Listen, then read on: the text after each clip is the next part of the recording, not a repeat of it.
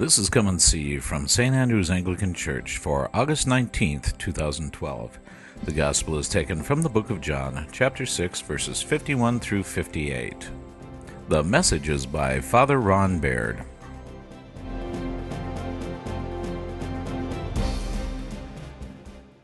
You all know what the nickname of that hymn is? That's the John Wayne hymn. John Wayne. What do they call it?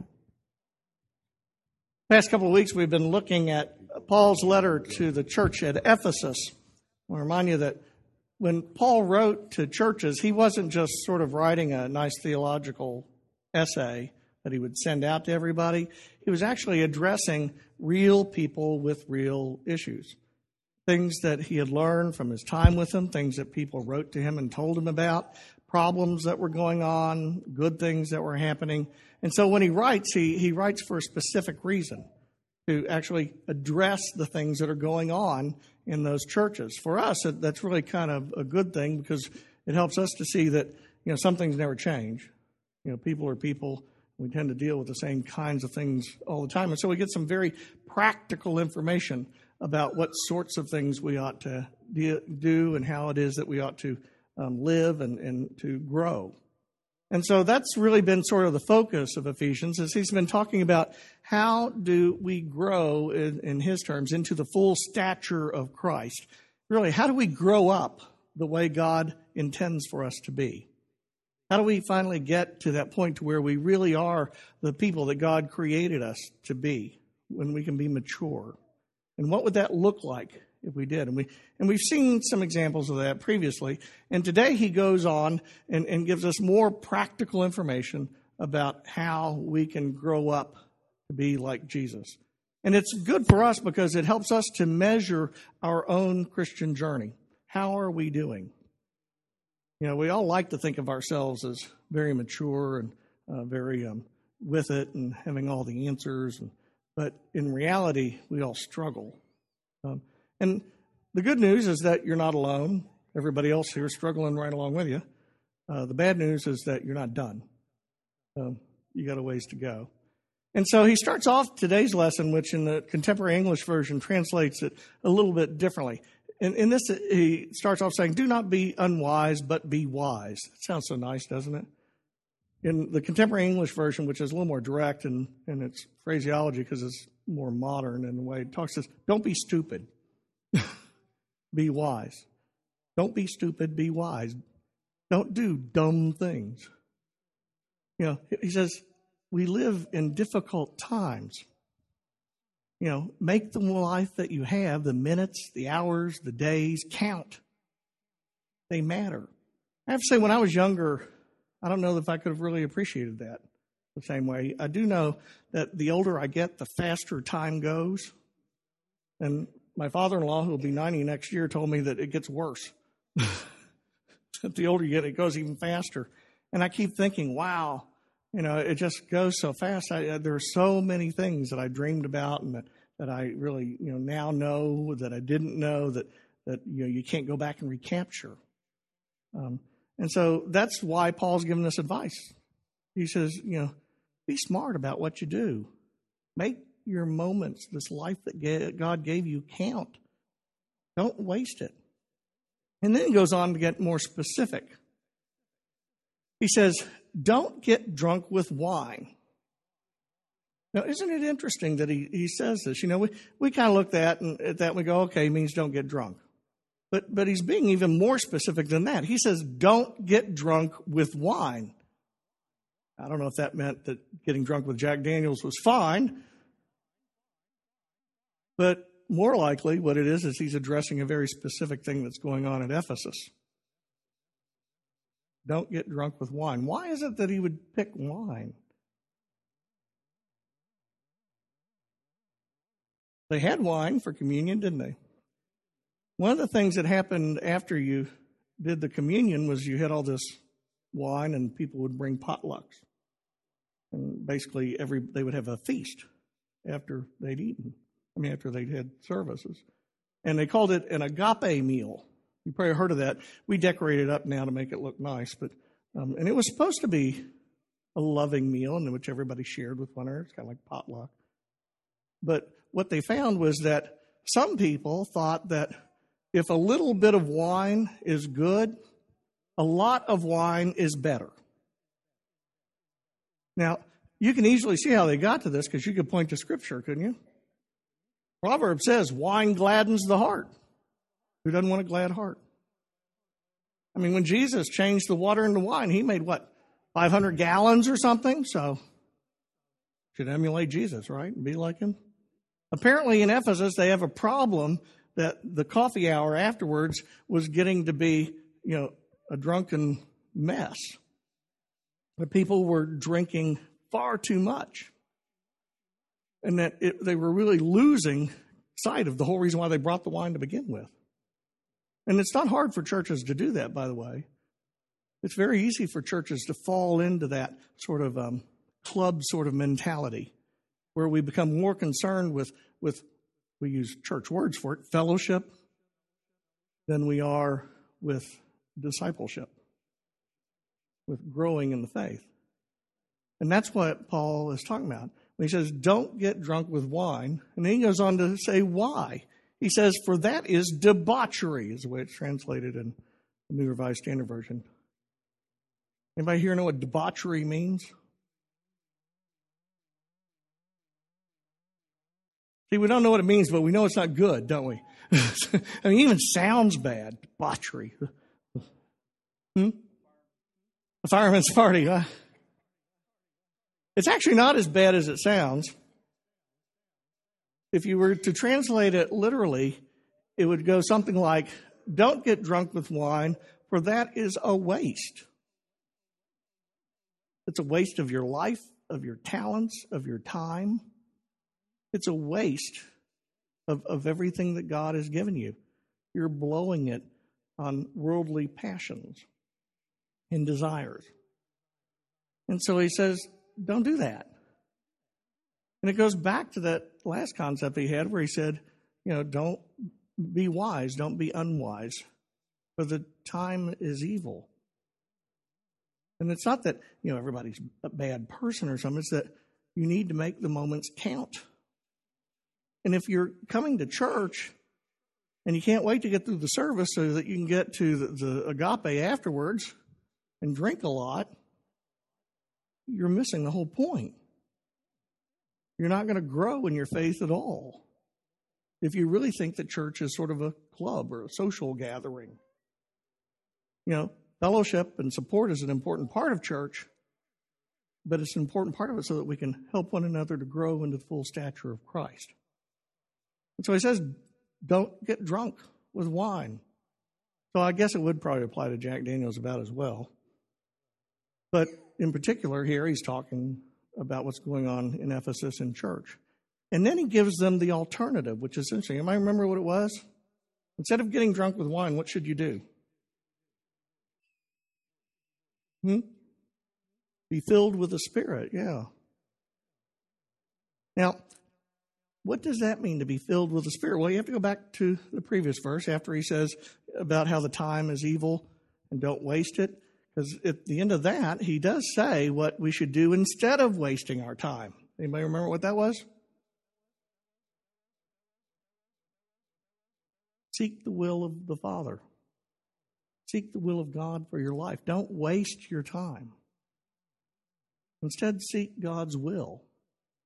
And to be filled with the Spirit is what will enable us to be able to hear God's will. And there's more that I'll get back to in a minute, but first I want to focus on this God's will part. All too often in our life, we don't do things that way. When you go to work tomorrow, is the first thing you do start asking the Lord what he has in mind for this place of employment today? What it is that you should be doing, how you should do it, how you should speak to people. All too often we get so busy with the tasks that are at hand to the point that we don't even see how God has anything to do with that. What does God care about photocopying? Now, that seems like a silly question if you think about it. If he's numbered every hair on our heads, then somehow or other photocopying seems like more important than that. But we want to compartmentalize it. And it's that compartmentalizing, that separating out of God from our everyday life that ultimately leads us astray. Because if we aren't seeking the will of the Father in everything that we do and everything that we say, then what do we seek?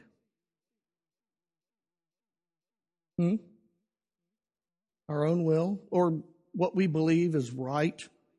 It might be what we desire. Have you ever heard they tell you don't go into a grocery store hungry to shop? Why do they tell you that? Because you'll be stupid. I mean, ice cream, Oreos, potato chips, all that stuff sounds so much better when you're hungry than when you're full.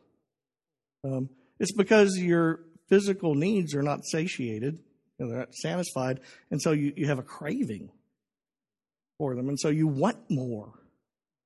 And you'll go buying all this stuff that you really don't even need and probably shouldn't eat, simply because that physical need hasn't been fulfilled. Well, if that's true for us in everyday life, how much more is it so for our whole being? Is it not God who really knows what we need and what is best? I mean, who's wiser than God? And so if we are going to grow up into Christ, if we're going to grow up as Christians, we have to seek first His will, because He will satisfy us. That's what this whole discourse that Jesus has been talking about in the I am the bread of life passages is. It's not like the bread that was given to your ancestors that was manna in the wilderness. They ate that, but then they got hungry again. This is the bread which will fill you up forever. It satisfies you so that you don't have a need or a craving. And we can see the brokenness of the world in this kind of desire. I mean, we end up following what people tell us. We wear clothes or buy cars or types of houses based on what society around us tells us is the right thing to do. We talk about peer groups and who our kids should be associating with and who they shouldn't be associating with, because peer groups will have influences on them. But do we spend nearly as much time helping them to see that it's God, it's Jesus, who needs to be the one who has the primary influence on them? That before they go do those things that might help them fit in, that might sound like fun, maybe you really ought to talk to God and be with the Father and ask Him what His will for your life is. And if we as adults can't model that for them, if we can't live out our lives as though that were the case, then how would we possibly ever expect them to do it? It would be impossible, wouldn't it? Ultimately, if we're going to manage to help our children to grow up, we too have to be grown up. And not just in terms of being able to pay the bills or hold down a job, but ultimately in being able to hear the voice of God and to help them to hear the voice of God. And so if we're going to do that, then we have to seek God's will in all things, which leads us to the second part where he says, don't get drunk with wine. Well, the reason why you don't get drunk with wine, how easy is it to hear God if you're plastered? I mean, you might hear some spirits, but it probably isn't the Holy One. And all too often we're much more concerned with being filled with spirits than spirit. And then we wonder why the world is the way it is. Well, it's not just because everybody's drunk, but it is because they're looking for the answers in all the wrong places. They want solutions that ultimately don't solve the problem. Because the real solution to problems doesn't lie in externals, it lies with internals. And so he says, instead of being drunk with wine, be filled with the Spirit. Now, why would he say be filled with the Spirit? I mean, you can almost imagine this at a party. Don't drink all that wine, get filled with the Holy Spirit. That'll get you thrown out of the party quick, won't it? But what he's saying is, look, if you're filled with the Holy Spirit, you will have much more joy than you would ever have if you were filled with wine. And not only that, but it doesn't wear off. If you keep quenching that thirst that you have for a good life with the Spirit, then you'll have real life, abundant life, joyful life. It doesn't mean that you won't have any problems, but it will change the way you look at those problems completely. And he says then what they should do. He says, so when you get together and talk about the scriptures, sing spiritual hymns and psalms, which is another indication, by the way, that we have that he's obviously talking about what was going on Sunday mornings. Now, I don't think he was talking about, the Ohio State game. That would be interesting, wouldn't it? We all started singing, hymns and psalms, speaking, and talking about scripture at the Ohio State game, where everybody tells us to shut up. No, why are they in church? They're in church to encourage one another in the Lord. And so he says, so be filled with the Spirit and use those things to build one another up. And then he goes on to say something really radical. He says, give thanks to God when? In all things. Now think about that. So if I take a hammer and I hit my thumb with it instead of the nail, I say, thank you, Lord, for that. I really appreciate it. My thumb needed a good whipping. And what is he talking about? Give thanks to the Lord in all things. Well, what he's talking about is a complete change in the way that we see the world. You can see the world as a series of problems and obstacles to be overcome. And if you do, then you know what you will get? More problems and obstacles to overcome. Or you can see the problems and obstacles as opportunities. Opportunities to seek the will of God, to be taught by the Father, to find out what it is that the Father would have you to do and say. To begin to try to hear him more clearly. Because the truth is that whatever problem you may have, be it job loss, health, whatever it may be, it would not be if God were not allowing it. Right? Now, that doesn't mean God caused them. We're usually pretty good at that. But it does mean he's at least allowing it. So why? Well, Paul says that it's very clear why. It gives us the opportunity to grow in our faith, to grow up. It gets very hard to grow up. When I was a kid, my parents never made me do anything. Mainly because I was such a pain. If they tried to make me do something, I whined and griped. I can't do it. I think they just finally decided it was easier to do it themselves. And as a result, do you know what happened when I moved out on my own? I don't know how to do anything. Because I'd never tried. What's the best way to learn how to fix a washing machine? Call the repairman. Go to the store, buy a new one. Is to practice, right? Now, if you're going to do that, is it necessarily going to go well? Probably not, particularly if you're me. But if you don't have those problems, if you don't have those failures, how do you ever learn how to do anything? I remember when John was really little, he always wanted to know how to do things before he did them. He didn't even walk. Most kids toddle. They kind of take those tentative steps and grab hold of a piece of furniture or something. John never did that. He didn't crawl that way either. Kids scooch. Never did that either. John rolled until he could crawl, and then he crawled fast. And then he kept crawling until he could get up and run. Because he didn't want to do it wrong, is the only thing I can figure. And when he went to first grade, that was really hard, because when it came to doing homework, he was terrified of doing it wrong. And I kept saying, that's why it's homework. So you can do it wrong and learn. You can't get through life without doing it wrong. That's how you learn how to do it right. And so that's what Paul's saying, is give thanks to the Lord in all things. Give thanks to the Lord for that person who's really getting on your nerves. And ask him, so why are you doing this? What is it you want me to get out of it? Obviously, you've given me an opportunity here. What is it? Chances are, if it's somebody getting on your nerves, he's giving you the opportunity for patience. You know, people always pray, Lord, give me patience. They never stop to think about how he gives you patience. I mean, you know, we just want it sort of be magically transferred into us. It doesn't work like that. No, what God does is he uses these calamities in our life, these difficulties, as an opportunity for us to grow even closer and more dependent upon him. Because it becomes very easy for us to become dependent upon ourselves and our peers and the people around us. We begin to believe that we can actually do it on our own. But the truth is we can't. We need God.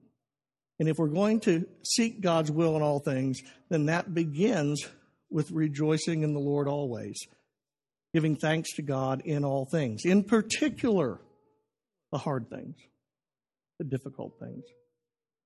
Because when we begin to do that, then we begin to seek God's will. Think about this, if you will. If you have a problem, what's the normal way of dealing with a problem? Let's go back to an example. You hit your thumb with a hammer. Is your first thought, Lord, what is it you're trying to teach me by letting me hit my thumb with a hammer? Where's the ice? That's good, though. That's usually not my first thought. Yeah, my